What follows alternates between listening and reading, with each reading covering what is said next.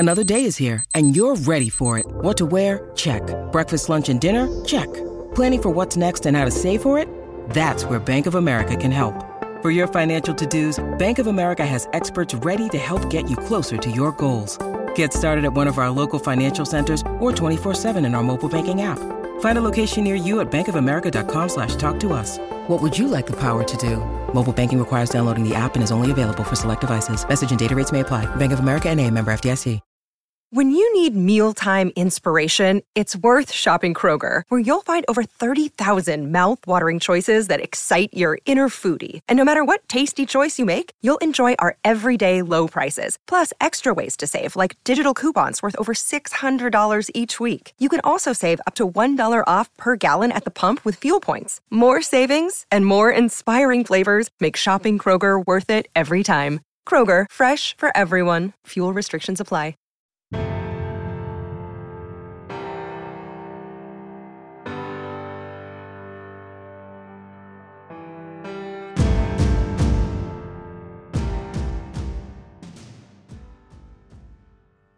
Special thanks to Catapult Sports for providing us a coach's lounge in their booth to sit down and discuss football with coaches. And on this particular episode, we sit down with Jordan Hogan, who is now the wide receivers coach at Colgate. I first met Jordan at the New York High School Football Coaches Association Clinic in 2019 and was very impressed with him, as you'll hear. Before Colgate, Coach Hogan served 2 years in the Arizona Cardinals program in the Bill Bidwell Coaching Fellowship. He also spent time with other NFL teams in the Bill Walsh Diversity Coaching Fellowship with the Baltimore Ravens in 2019, Indianapolis Colts in 2017, and Buffalo Bills in 2016. Prior to his time with the Cardinals, he served as the receivers coach at Cornell for 3 years. He was a standout himself at Brockport, where he ranked 5th in school history in career receiving yards. I think he's done a tremendous job so far in his young career. He does a great job with networking, and we share some of that, as well as what he learned in the QB receiver room at the Arizona Cardinals about timing and rhythm. Here's my sit down with Coach Jordan Hogan. We're live from AFCA, sitting down with Jordan Hogan, who is the receivers coach at Colgate.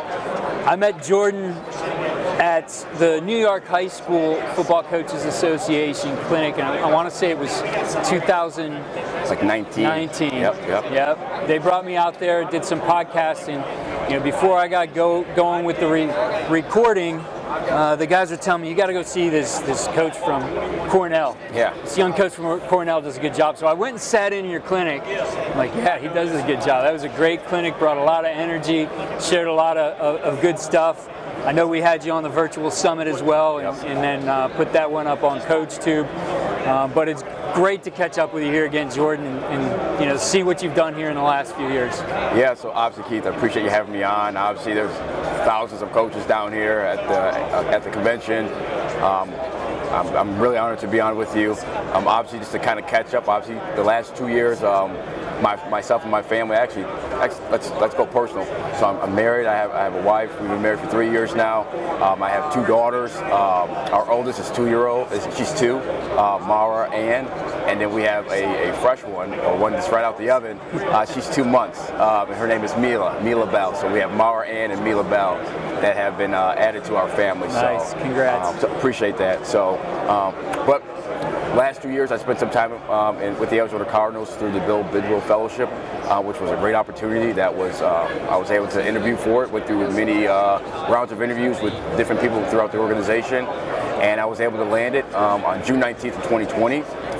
So basically, my wife is amazing.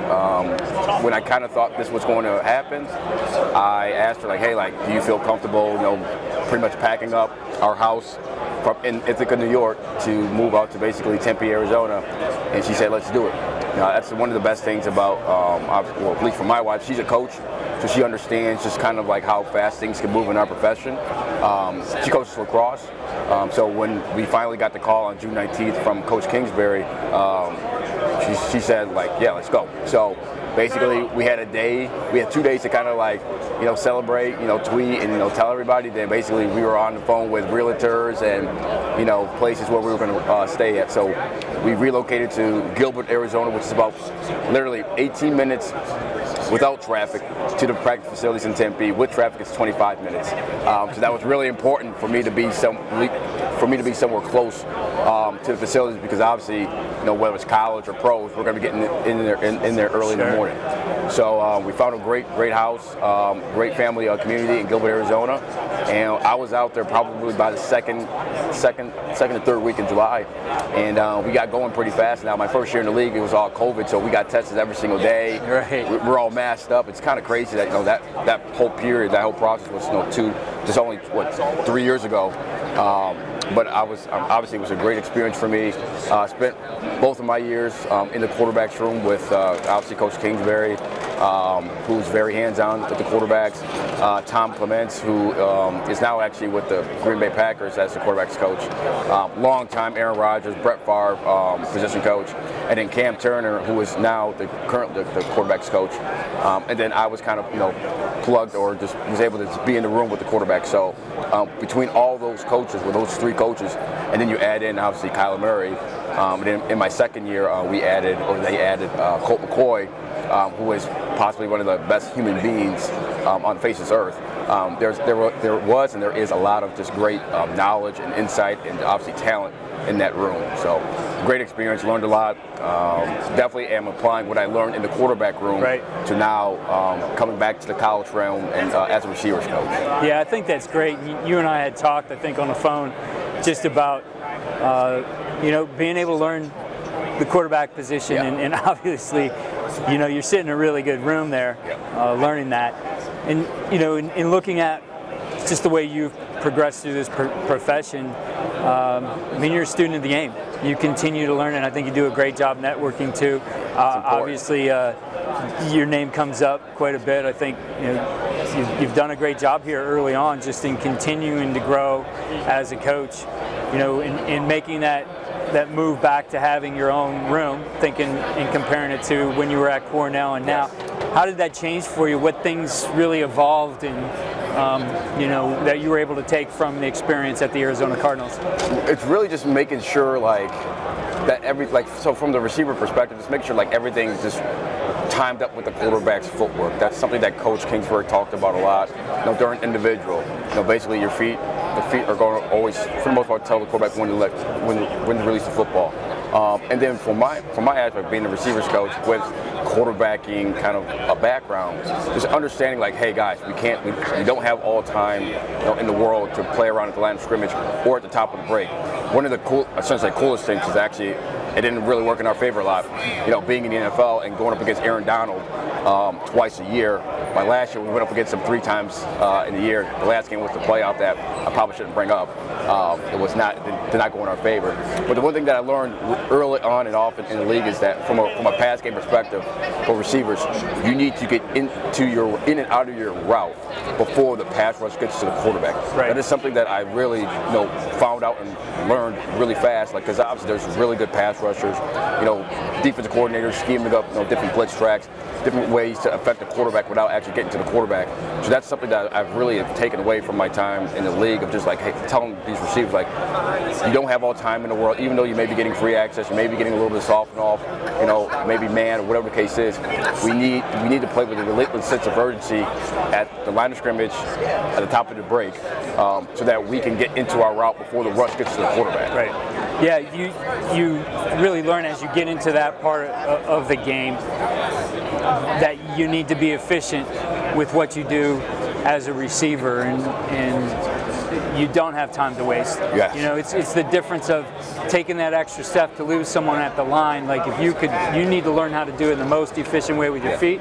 Getting into parts of the route where they're still collisioning you. Yeah. The difference in between using a one-hand hit or two, and how that's going to affect the way maybe your hips turn, or how long it takes you to get out of the break, because the quarterback is moving his eyes and feet through the progression, Yes. he's moving on. If he sees something's not right there, it's taking too long, he's the next part of the progression, even though that route might come open later. And it's funny, you sit back and you watch as a fan and you hear, even in guys showing on Twitter, oh man, look at how wide open this guy was. Yeah, but when he was supposed to be, and when I had my eyes on him, he wasn't. Right? When my eyes went there, he wasn't doing the things he needed to. So it's teaching guys to really be efficient. It all has to calibrate together. And one of the things you touched upon it, but this kind of jumped in my mind. Another thing that I really learned and was able to pick on and gravitate towards early, just being in the quarterback room, is truly understanding just the internal clock. Yes. Of going through the progression, but understanding like I do not have all time in the world to wait for you to release off the line of scrimmage, to get downfield, get into your route. Now maybe if you're D-Hop, I'll give you an extra half a second or full second, but I got to get going because, okay, 1,001, 1,002, that ball should be out, whether it's a quick game or maybe it's drop back. So just understanding like, okay, like, if it's a full progression read, if it's a quick game, if I'm working from the boundary to the field or from the field to the boundary, just understanding just, okay, like there's a certain amount of time I can maybe hold or keep my eyes for a certain concept to develop. So just the internal clock of quarterbacks, definitely being around Kyler, because Kyler is probably one of the best quarterbacks or top quarterbacks in the league of just waiting for things to happen, because he trusts his lower body, his legs, his scramble ability so much. He may wait on a route to develop or concept to develop, whereas Colt McCoy obviously is not. I'm not knocking Colt. I think Colt will probably say the same thing. He might not be blessed with the same type of athleticism and agility as Kyler. So the ball will be out of his hands, much quicker and faster. And obviously, Coach, I've been watching all the Hard Knocks episodes that have been on TV, and they've shown Colt, talking to the receivers a ton, saying like, hey, like just be where you're supposed to be at, and the ball's going to be on you really fast. So that's been really good to be able to see one quarterback who's holds on to the ball a little bit longer, which as a receiver and as a receiver coach, you like that because, okay, you may have an extra second or maybe tenth of a second to maybe work the guy at the line of scrimmage or to get the ball down the field. Yeah, I think it's an important thing to teach receivers, especially young receivers. You think about, the high school guys, maybe some of the first year college guys that, they don't always understand the timing of it, right? And sometimes they get frustrated, like, why am I not getting the ball? Like, they have the feeling that they were open, but when you explain it to them, you show them the calibration. And we would do it all with stopwatches, just like that timing is so important. And they see that, hey, I just wasted 0.4 seconds here. That 0.4 seconds is pretty big. Guys, even from little things, I've worked with receivers, just watching film with them before and showing them, like, you just wasted 0.2 of a second on the line of scrimmage. What do you run? About a 4.7. Well, you just ran a 4.9, right, in attacking this guy. 100%. So that kind of stuff registers with them, though. They get to see a bigger picture. I'm not one guy running the route out here. There's timing, there's protection, there's all the things that calibrate together. And to kind of piggyback on what you just said, like one of the areas I would usually do it in training camp, not so much during the regular season because it's our meetings weren't as long as during training camp, but I would have time to, like, especially if we're doing pat and go or RVA routes, what I would do is I would pause the clip or pause the one-on-one rep when the quarterback gets to the top of his drop to figure out, okay, where are you in relationship to, depending on whether it's a 15-yard comeback, a basic route at 12 yards, or just a go ball. Are you at the top of your break? Are you out of your break? Just so you can see in correlation, okay, quarterback he's cocked, he's ready, he's getting ready, the ball is getting ready to leave his hands. Where are you at? Where are your eyes at?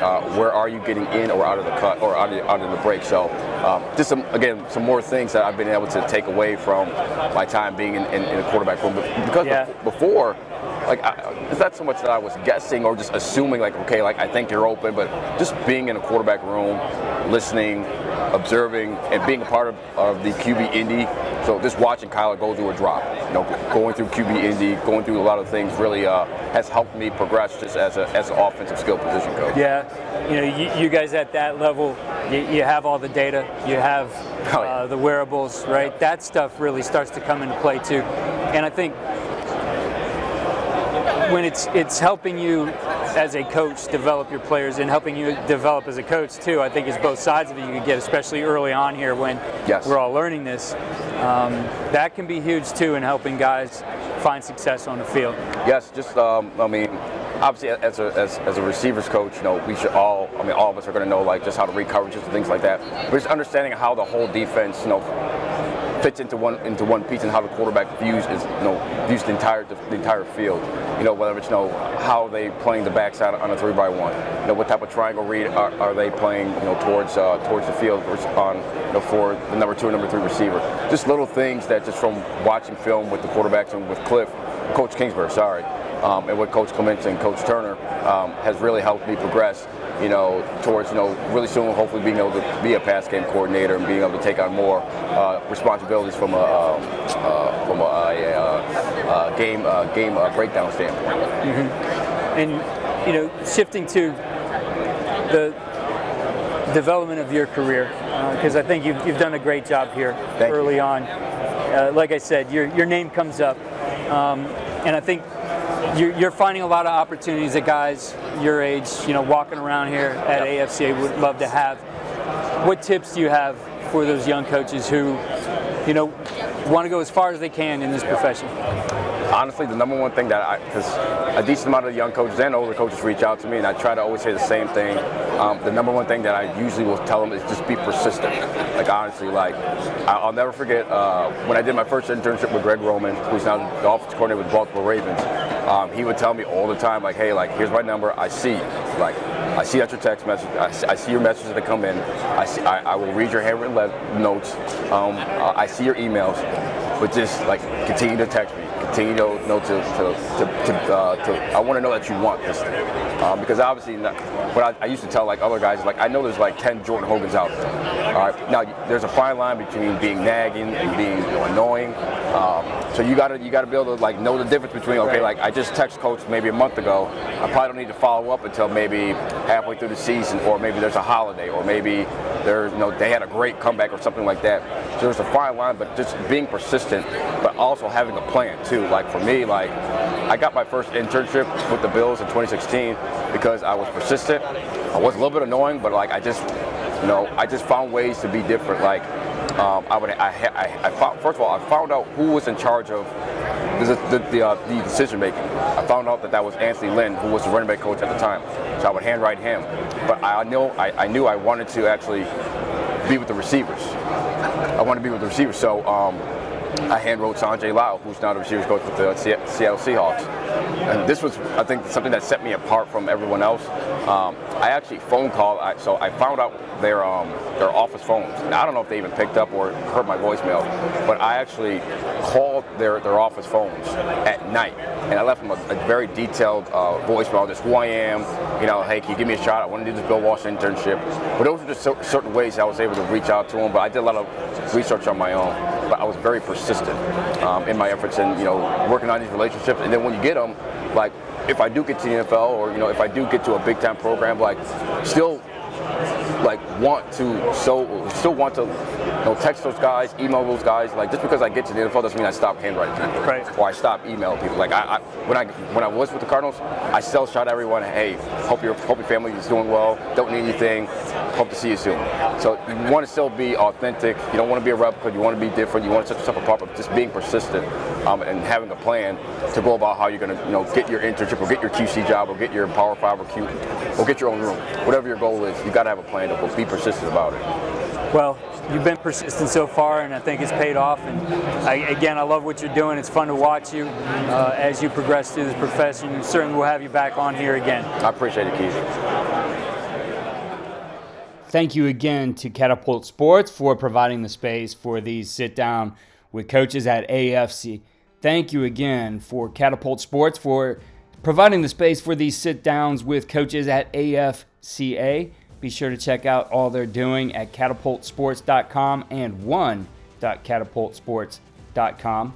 Jordan Hogan has a course on CoachTube on wide receiver fundamentals. I highly recommend that one. That one will be linked in the show notes.